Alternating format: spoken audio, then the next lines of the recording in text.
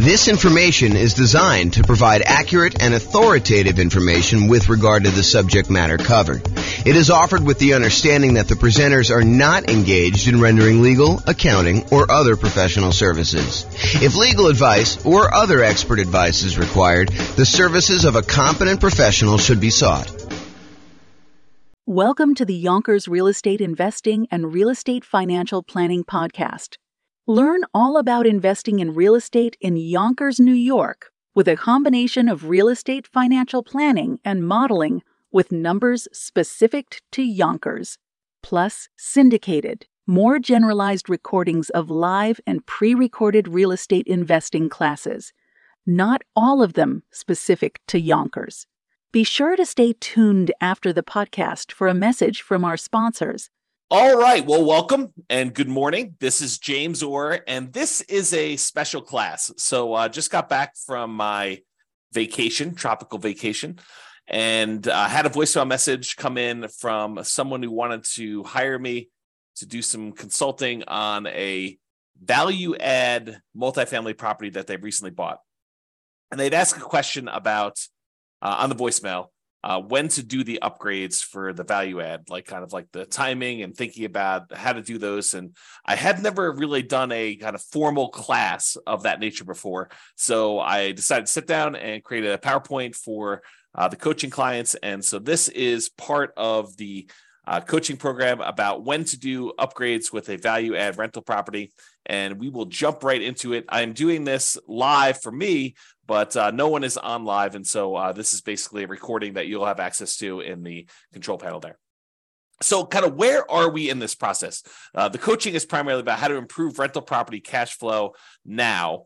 And if you think about that, it's this kind of visual that we have of all the different stages for when you're acquiring a property. And this is in the stage for improving the property. And specifically, it's in the upgrade property section. So if you're familiar with this kind of visual that we do, these are all the different strategies for improving rental property cash flow, either cash flow or cash now kind of stuff. And that's for when you're searching for properties, all the things you do when you're searching. These are all the different things you do in order to improve cash flow when you're financing the property. This is all the different things you do when you're thinking about which strategy to use in order to get the most cash flow for a property. And then this is the one that we're in today, which is in the improved property stage. And specifically, we're doing the one that's highlighted here when you upgrade a property. And historically, I think I've talked about this more as a, upgrade the mailbox, kind of fix the lettering on the door, fix the landscaping, do some small improvements to the property in order to kind of get higher rent on it. But this could be everything from the most minor thing, like painting a mailbox, to the most major thing, like completely upgrading a kitchen and, redoing the entire interior of a property, or, doing a carpeting or doing new flooring or whatever you're doing. So there's a range of what upgrading the property is. And one of the questions is, when do you do that? Do you do that as soon as you buy the property? And we're going to talk about that. Or do you do it, when you have cash flow coming in from the property and you kind of fund it with cash flow from the property? And then what is the kind of like economic or mathematical calculations we do in order to determine, should we do this upgrade or not? And mathematically, how do we think about that? And so that's what I plan on covering in this particular one. Just to kind of finish this out, there's a whole section on when you're marketing a property. There's a section when you already own property, section when you're renting the property, all things you do with property management and as you're renting it. And so those are the different stages. And today we're covering this one in the improved property and specifically upgraded property. Okay. So specifically for this recording, I want to focus on when. I know if you're not, and when, as opposed to what you should do, what improvements you should do, and how much each of those will change the rent. I think there's a lot of variation in that, and it's very market and property specific. And so I'm not going to get into that in this class. Maybe I will do a class on that in the future. And if somebody really wants that, let me know. We could do that as part of the coaching call one of the days, and we can kind of figure that out. But today I'm going to focus in on when. So first I'll do kind of a carve out. Look, if you're doing a BRRRR strategy, if you're trying to do a buy, rehab, rent, then refinance, and then the last R is repeat. If you're trying to do that kind of process, then obviously you're going to do a lot of the improvements in the value add upfront as soon as you acquire the property, because you want to have all the value add done to improve the property value so that you can do your refinance and pull out as much money as you can, leave as little money in the deal as possible is probably a better way of saying that when you're doing these kind of burst strategies once, because you want to take advantage of that increase in value of the property. And likewise, if you're buying a property with the sole purpose of flipping it, you're going to buy a property, you're going to do a bunch of rehab to it, especially if you're going to do a big multifamily where you do rehab, you get tenants in there, you raise the amount of rent you're getting, which raises the value of the property, and then you're going to go sell that property, 3 months, 6 months, 12 months, a year or two down the road, then you're probably going to want to front load as much of these as possible. I think when the nuance comes in is when you plan on holding the property long term. You're not going to do a burst strategy, which you're going to front load and do as much of the stuff as you can as quickly as possible. And you're not going to try to do a value add in order to sell a property quickly. So when you're not doing those two strategies and you're going to kind of hold the property, I think there's a little bit more subtlety and math that goes into should you make an improvement to a property or not. It's not like you're going to always constantly maximize and improve the property, because sometimes that does not make sense from an economics return kind of standpoint. So let me just make sure I read my notes here. So if your plan is to not take short-term advantage of the forced depreciation, which is really what you're doing when you're doing all these improvements on a property, is you have natural or organic appreciation when a property tends to go up in value over time. You hold a property and inflation happens and things become more expensive. That's organic appreciation, or kind of like natural appreciation. The property values tend to kind of creep up over time. But you can force appreciation too. You can go in there and actually add value to the property and get stuff done. So if you're not trying to take short-term advantage of that forced depreciation, you're not trying to sell it and capture forced depreciation, and you're not trying to refinance the property to benefit from the forced depreciation, which may or may not be BRRRR. Sometimes you kind of like improve a property and then you do a cash out or a long-term financing because the way you had to acquire the property was different, which I guess is a variation of BRRRR, but I digress. So if you're not trying to take advantage of that short-term forced depreciation, then you may want to emphasize the returns from the return quadrants, and specifically, I think, more of the cash now side. You could go ahead and invest in something and get appreciation and maybe even some improved debt pay down, although it's much less likely. We'll go over that in a second here. But you can get this kind of improved appreciation. But honestly, you don't get that appreciation benefit until you either sell the property or you do some type of cash out refinance. And so the benefit from that is at some undefined point in the future, and it's uncertain. And so I think when you're thinking about whether or not you should do these improvements and when you should do these improvements, you really want to focus much more on the right-hand side of the quadrants, which I'll show you here in a second, and specifically the cash flow portion of that. Maybe a little bit on the cash flow from depreciation, but mostly that's like a benefit you get, a short-term benefit of taxes. It's almost like a rebate on the money you spend. So let's talk about this.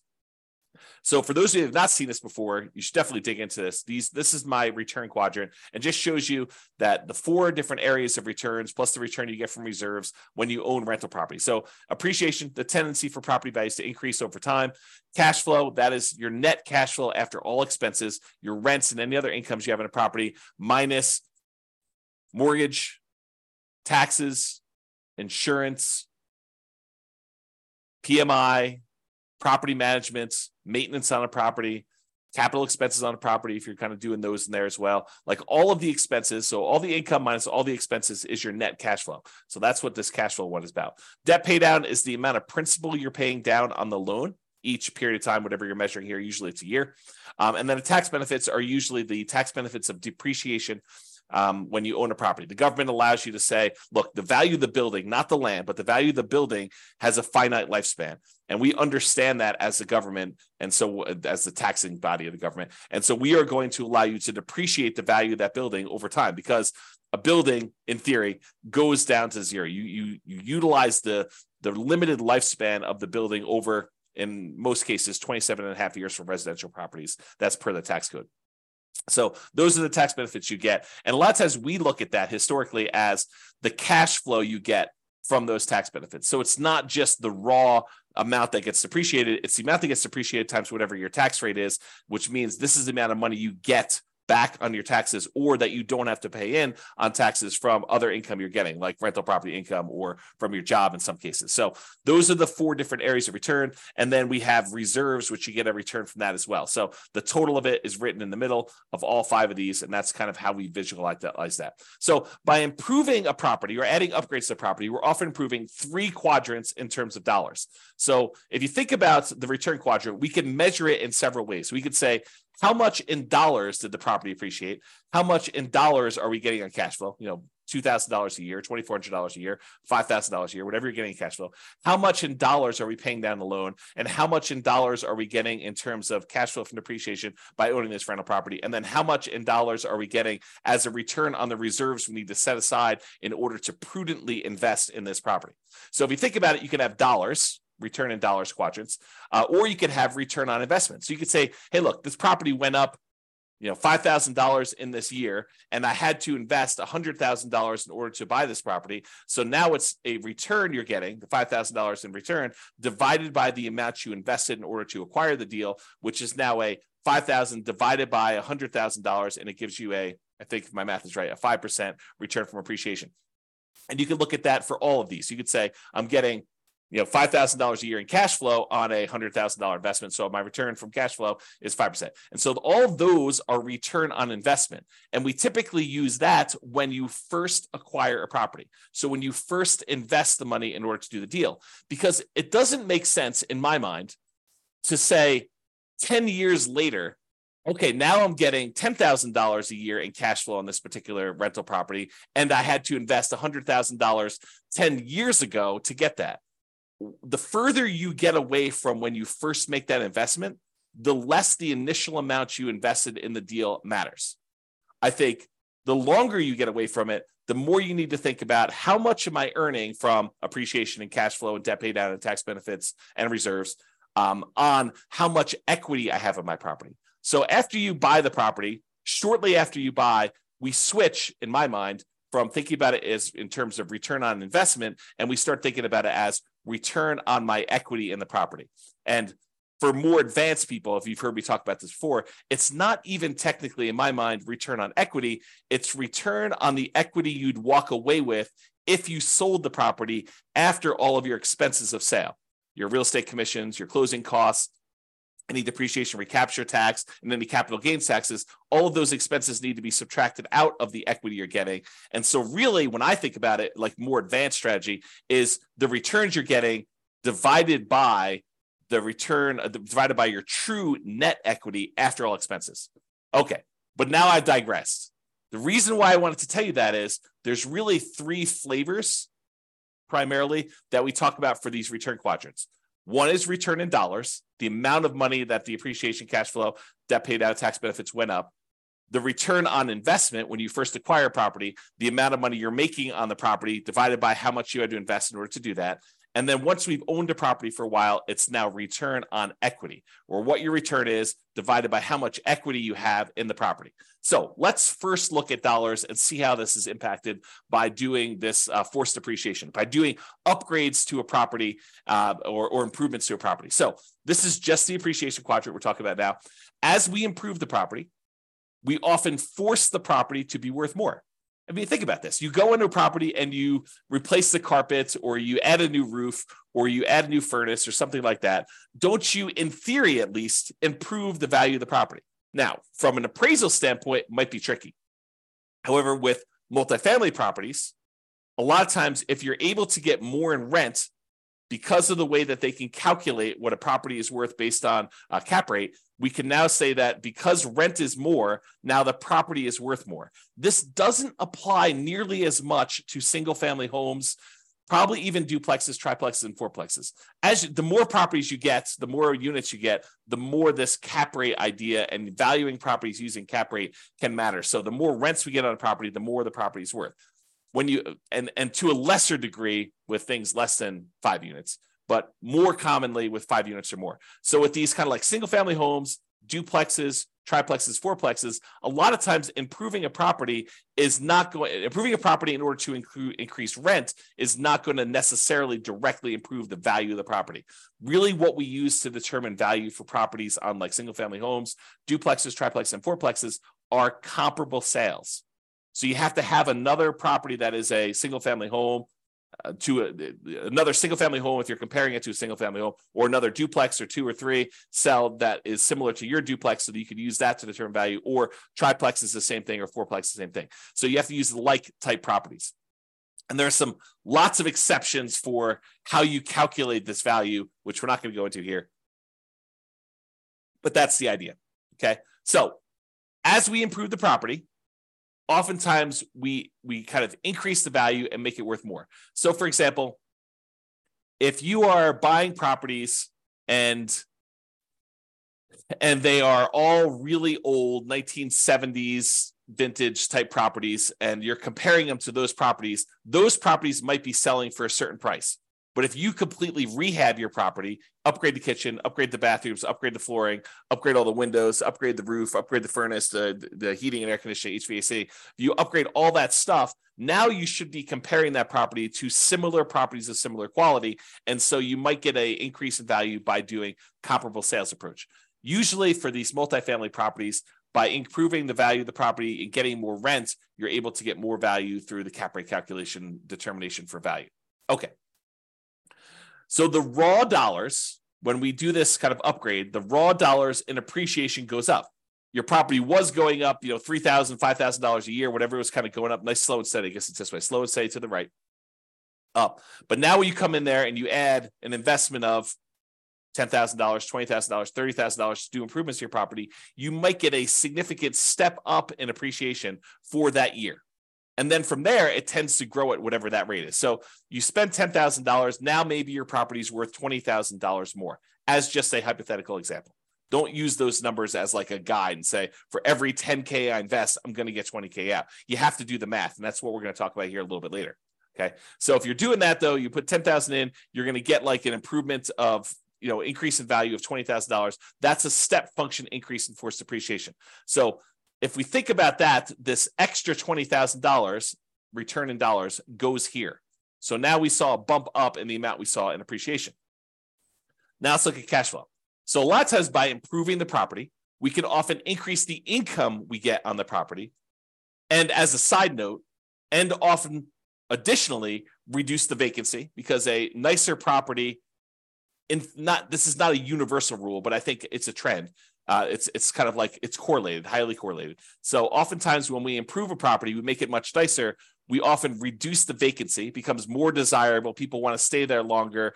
People want to get in there quicker after you've got people move out, so you have less vacancy there. So like your vacancy tends to be improved, reduced. Also, depending on what upgrades you do, you may see a decrease in maintenance on the property.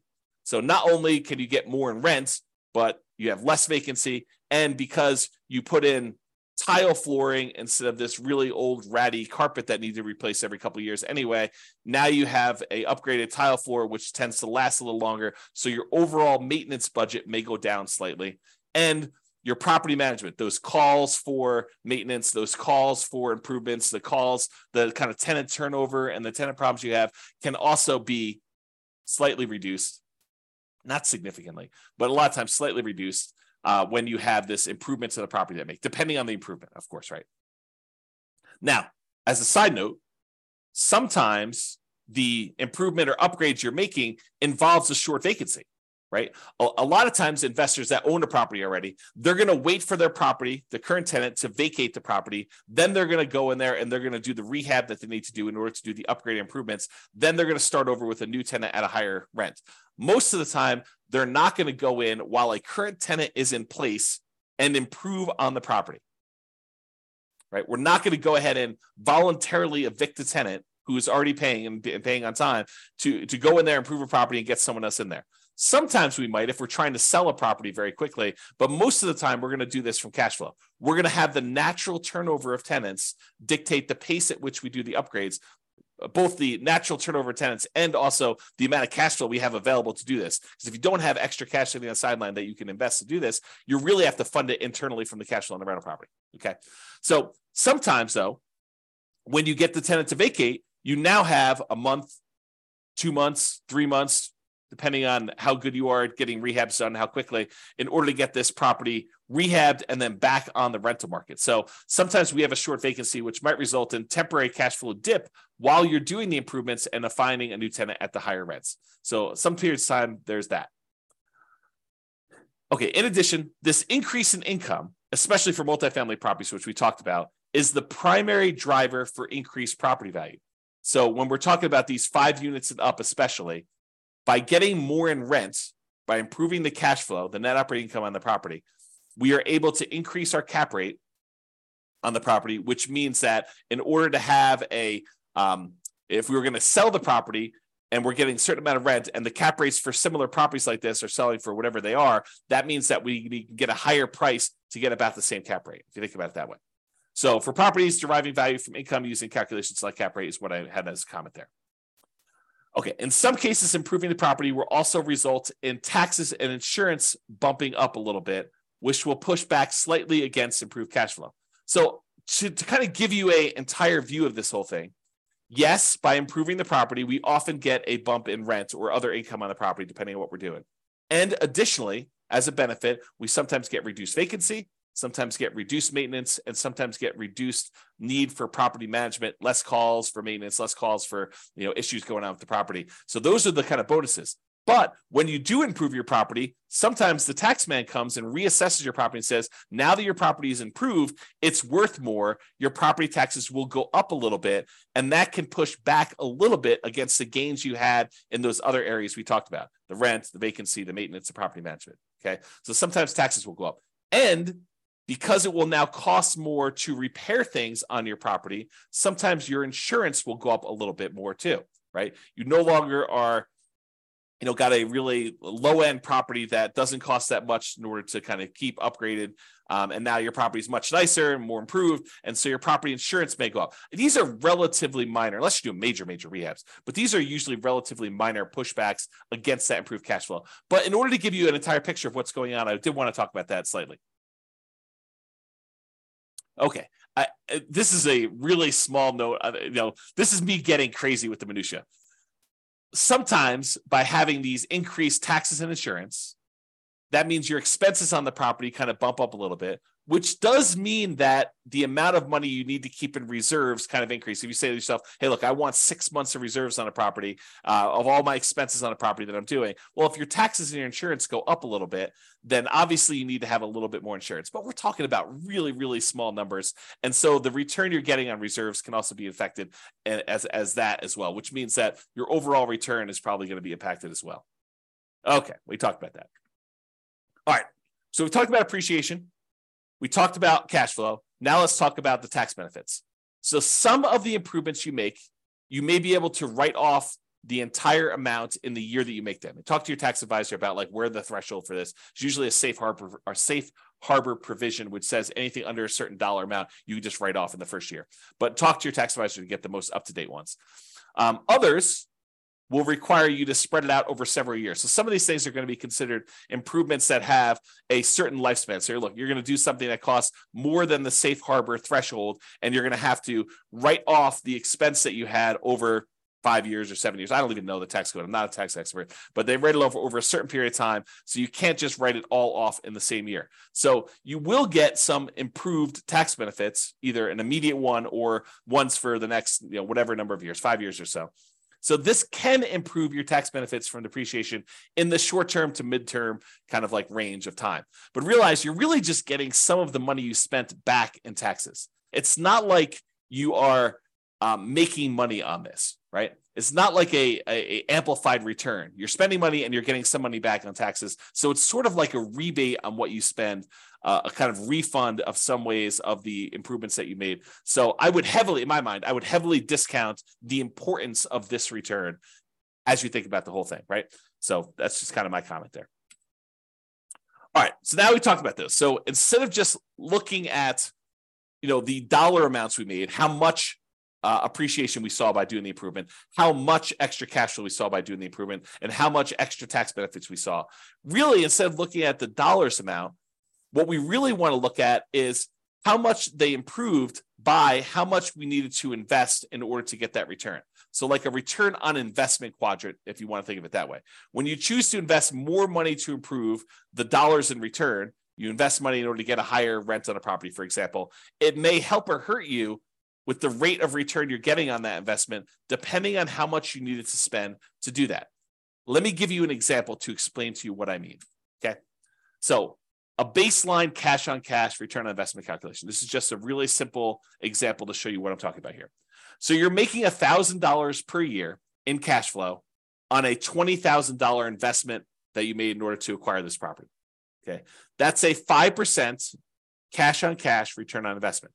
$1,000 divided by $20,000 gives you a 5% cash on cash return on investment. Nothing tricky here. All it's really simple, straightforward stuff. But what happens if you choose to add an additional $5,000 to optionally improve the property? So you spend $5,000 to make some type of improvement or upgrade to the property. How does that play out with the return you were already getting? Okay, so if by doing the $5,000 in improvements, you can get an extra $500 per year in cash flow. So for example, actually I have a typo here. I'm going to correct it so that I can just do it. Okay. So if by doing the $5,000 investment improvements, upgrades, whatever you're going to do, you can get an extra $500 per year in cash flow. About $40 extra per month is what you think you can get for that. A little bit more than that. What does that mean? Well, it means that by investing this $500 and you divide that by the $5,000 you had to do it, you get a boost to your cash flow just on this return, this additional investment you made of 10%. So now you have a 10% cash on cash return on investment on the improvement only. We're not talking about the other part of the return that you were already getting. This is saying, look, does it make sense for me to invest this $5,000? If I invest this $5,000, I'm going to get an extra $500 a year. That looks an overly simplified, probably wrong math, but I'll get to there in a second. You're really thinking, I invest $5,000, I get $500 a year back. So that really is like a 10% cash on cash return on investment, oversimplified. Okay. So since this is higher than the return you were getting before you decided to do the upgrade, that 5% cash on cash return, then by doing this, you will overall improve your return. So now we had the $1,000 a year we were getting before, plus the $500 that we got by doing the improvement. So now we're getting $1,500 a year in cash flow. And now we need to divide that by the $20,000 we needed to invest originally in order to buy the property, plus the $5,000 that we just added to do the improvement. So now it's over $25,000 total. So now it's $1,500 divided by that $25,000. That is now a 6% cash on cash return on investment overall, including the improved cash flow and the additional investment. So what we basically did is we went from getting a 5% return. By adding more money and doing an improvement and getting more rent for that, we've actually boosted the return. It doesn't always work that way, though. Okay, and so here's an example where it actually hurts you to do the extra investment. So imagine you did the same $5,000 improvements, but instead of getting $500 per year in extra cash flow, you only get $200 per year. So that $200 in extra cash flow divided by that $5,000 that you invested is really a 4% cash on cash return on the improvement only. Okay. Before, when we were getting $500, that was a 10% cash on cash return. Now we're only getting $200. So that's only a 4% cash on cash return on investment on the improvement only. So now when we add that and the additional investment to the previous returns we were getting on the rental property, the $1,000 we were getting per year, plus now $200 for $1,200 total after the upgrades, divided by $20,000, which was the initial investment we made, plus the $5,000 in upgrades. Now we've got $1,200 divided by $25,000, which is 4.8. That return is now lower than the return we were getting previously. So you think about this. You said, look, I'm going to invest $5,000 and I'm going to get this, additional $200 a year in cash flow. That's not good enough to actually improve what you were already getting. You're getting a lower overall return. You're getting more cash flow. You're getting $1,200 a year when before you were only getting $1,000. But this is really like you're hurting your overall return when you look at it this way. And that's just what I want to point out is, so there are times when it does improve your position, and there are times when it makes it worse. And that's what you should realize. So with that being said, this was just looking at that one cash flow part of the return, the cash on cash return on investment, assuming you did these improvements as part of the purchase. Because remember, we're doing this like really early on, so I'm using that return on investment thing. If you're making the improvements later, if you're doing this a year or 2 or 3 or 4 or 5 down the road after owning it for a while, I think you should be thinking in terms of return on equity, not anymore on your return on the initial investment. So instead of that $20,000 to acquire the property, now this becomes your kind of like return on the equity you have in the property as a return overall. And by doing these improvements, because a lot of times doing the improvement actually increases the value of the property, it increases that appreciation like a step function. That means that your equity has increased. So this can hurt your return even more if you think about that. Okay. So don't get too caught up on this. I just want you to understand this is not a super simple, straightforward calculation that we do. And this is why I think not a lot of people tackle this, right? It's like it's highly nuanced if you really step back and think about it and think about like, well, really, what do I want to improve? Do I want to improve my return on initial investment? No, because I don't think that matters anymore. I really want to think about what my return is on the equity I have in my property and probably specifically return on true net equity. But then you have to think about how this impacts your overall equity if you're going to do that. Okay. So let's go through an example of like how to make this decision. So if you need to make improvements for property, I'm going to step back for a second. If you need to make improvements, health and safety reasons, or to make the property rent ready for the next tenant, just to do the bare minimum to get it to the point where it's like ready to go, it's getting back to the normal state it was in, you can do that. I mean, however, you can do that like no matter what. Don't think about a calculation for that, right? If it's health and safety or you're doing rent ready, you got to spend the money in order to get your property ready for the tenants or to make sure that the tenants are safe in your properties, okay? However, if you're doing optional improvements, you're thinking about upgrading a kitchen or replacing flooring with something higher end or something like that. In general, and to simplify, I'd like to improve the property when, here are some criteria. Number one, this will improve the value of the property. So there are probably exceptions to this, but in general, what I like to think about is, will this make the property more valuable overall? And if it will, then I tend to say, okay, that is one criteria I'd like to see happening. There are probably some exceptions, like if the return you're getting in this next step here, if the return you're getting is so good, but it just sort of holds the property at its current value, I may still be willing to do that. But ideally, it's when they will improve the property, improve the value of the property.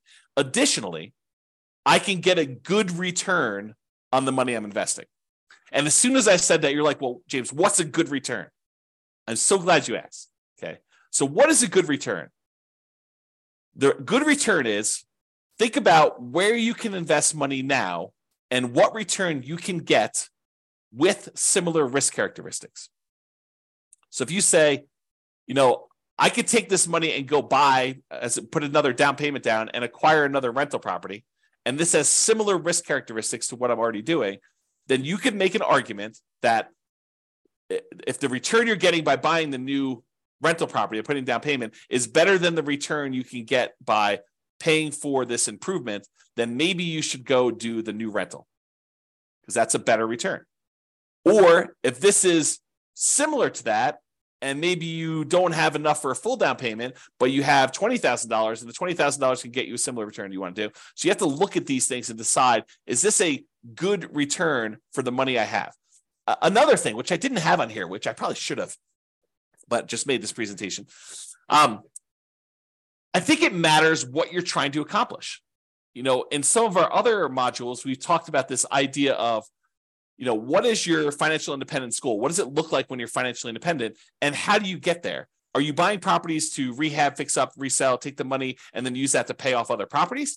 Are you taking the money and you're using that for down payments to acquire enough other rental properties where you have more than you need that you could sell off some and pay off the others? Are you doing this so you have a bunch of rental properties, you're just going to pay them off free and clear? You're going to do this where you have enough rental properties where the cash flow you're getting is going to be enough to support you even without paying them off? Like, what is your strategy to get there? And does this actually lead into your strategy?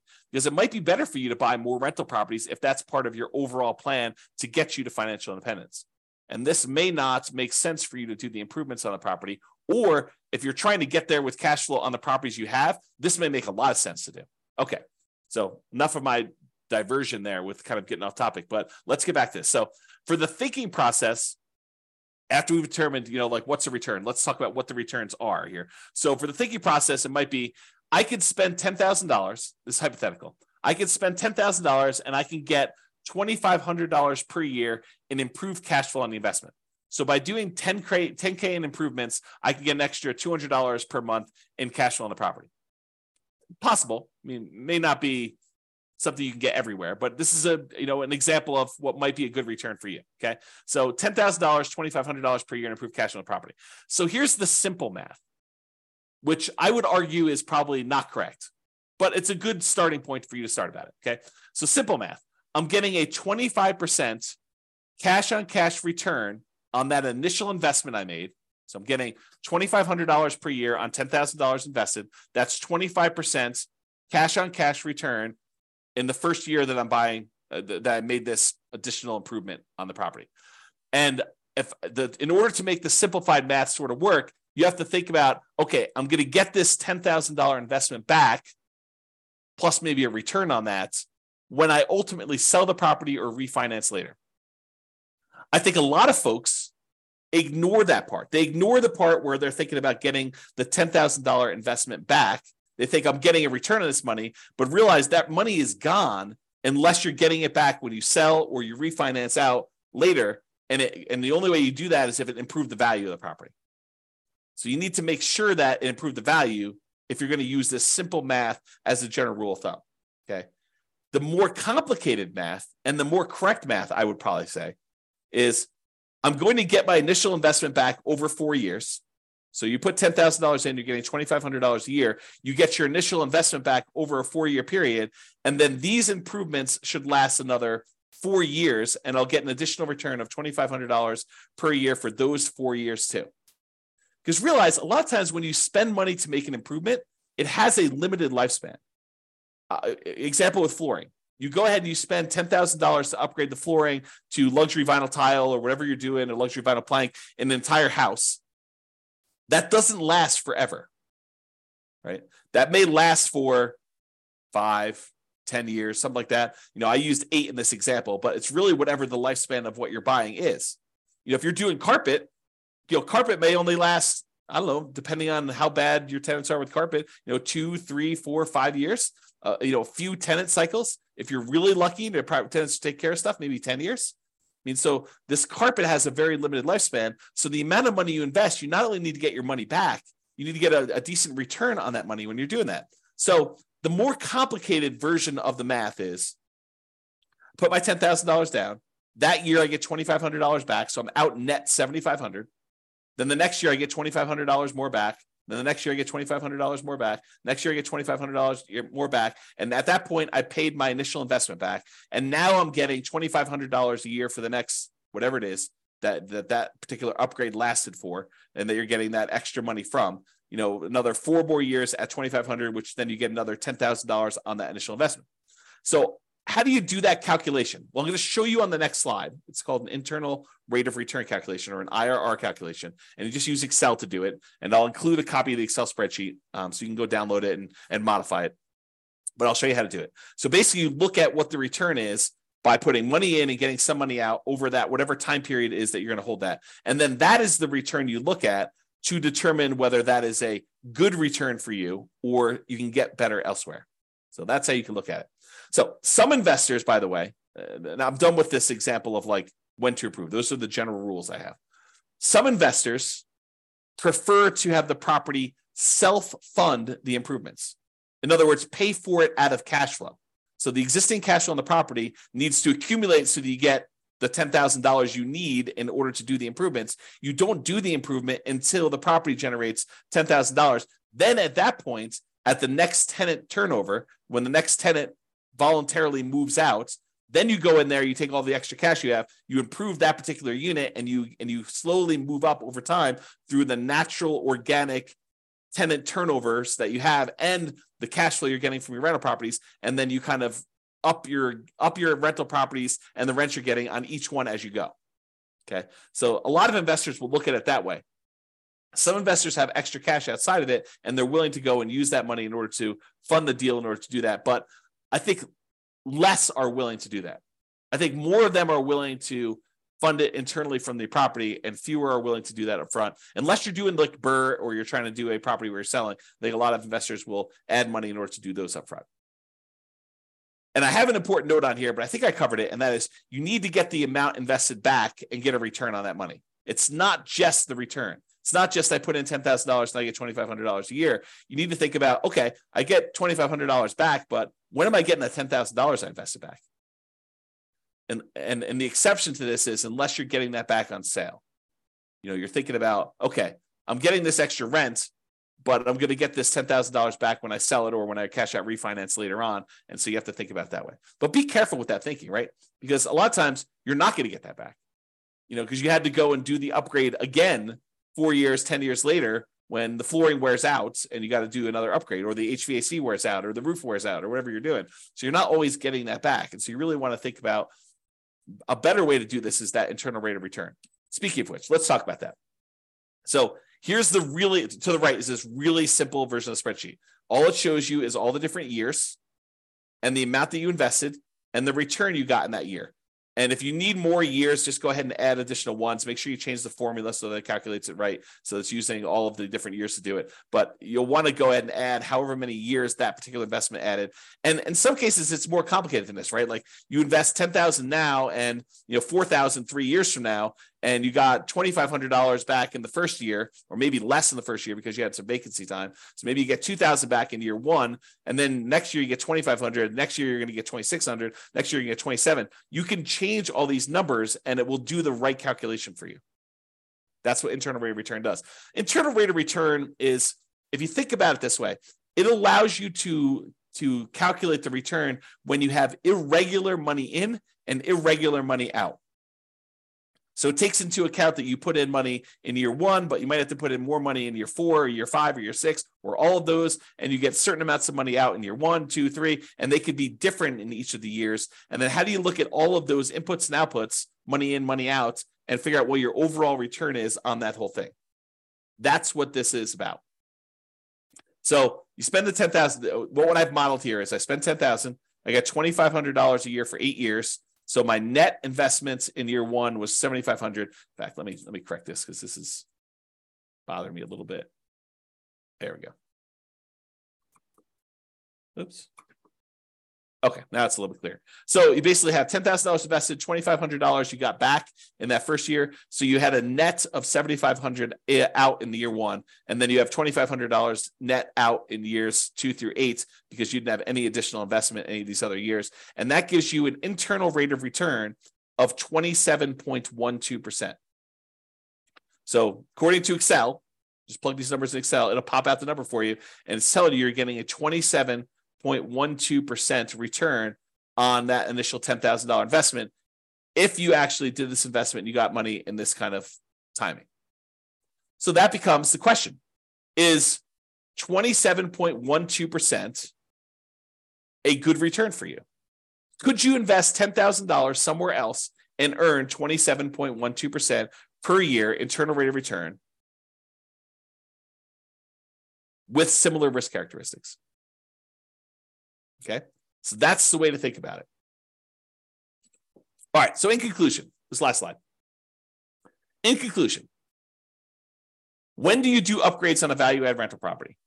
If you're trying to do BRRRR, the buy, rehab, rent, refi, and optionally repeat, you probably want to do them right away. There's not really much of a question there. If you're looking to sell the property, probably want to do them either as soon as possible or just long enough in advance of the sale to document improvement in rent to justify a higher sale price. So sometimes it takes time from once you do the thing to show I've got this record of rents, and then you got to document it, and there's some negotiation there. But you want to be able to document it, so you need to figure that out with your real estate agent. Or if you're looking to keep the property, in general, at a reasonable pace between tenant turnovers. So as tenants turn over in your property, you would consider what improvements to make there and what your return you would earn by doing those improvements and whether that is worthwhile doing. Some investors will want to have the property self-fund these improvements from cash flow between tenant turnover. So you accumulate enough cash from the property that it's generating that you take some of the money and you do this. Now realize, if you're doing it as we suggest, you're putting aside money for maintenance on a property already. Now, this isn't always maintenance. You want to be careful you're not spending, maintenance for a roof on an upgrade of improving a kitchen, right? You want to make sure you have enough money set aside for maintenance on things that you're doing on a property. But a lot of times we have money set aside for some of these things or to help with some of the costs. Some investors want to have the property self-fund improvements from cash flow between tenant turnovers. I already said that. Some investors will look at adding additional capital to make improvements by doing a return calculation on the additional capital invested and the improved return. So kind of we talked about before, you're going to put the money in. What return are you getting on that money? And is that going to help your overall return? And is that a good return compared to where you could put that money elsewhere? I think those are the considerations you have. Okay. If you have any questions on this, join one of the coaching sessions and we'll go ahead and get your questions answered for coaching clients. This has been James Orr. Thank you very much. Bye-bye for now. With home prices up, mortgage interest rates up, and rents up, but not quite enough to counteract the higher prices and interest rates, cash flow on rental properties in Yonkers is harder than ever. Book a call with the Real Estate Financial Planner to apply our proprietary 88 strategies to improve cash flow on your rentals. See the show notes for a link to schedule your call and improve your cash flow today. If you're a real estate agent, lender, or professional in Yonkers that wants to help our real estate investor listeners, consider reaching out to learn about collaboration opportunities with this podcast. We'd love to add more value to our listeners by having you assist our investors buy, sell, and finance their real estate investments. See the show notes to schedule a call to discuss collaboration opportunities.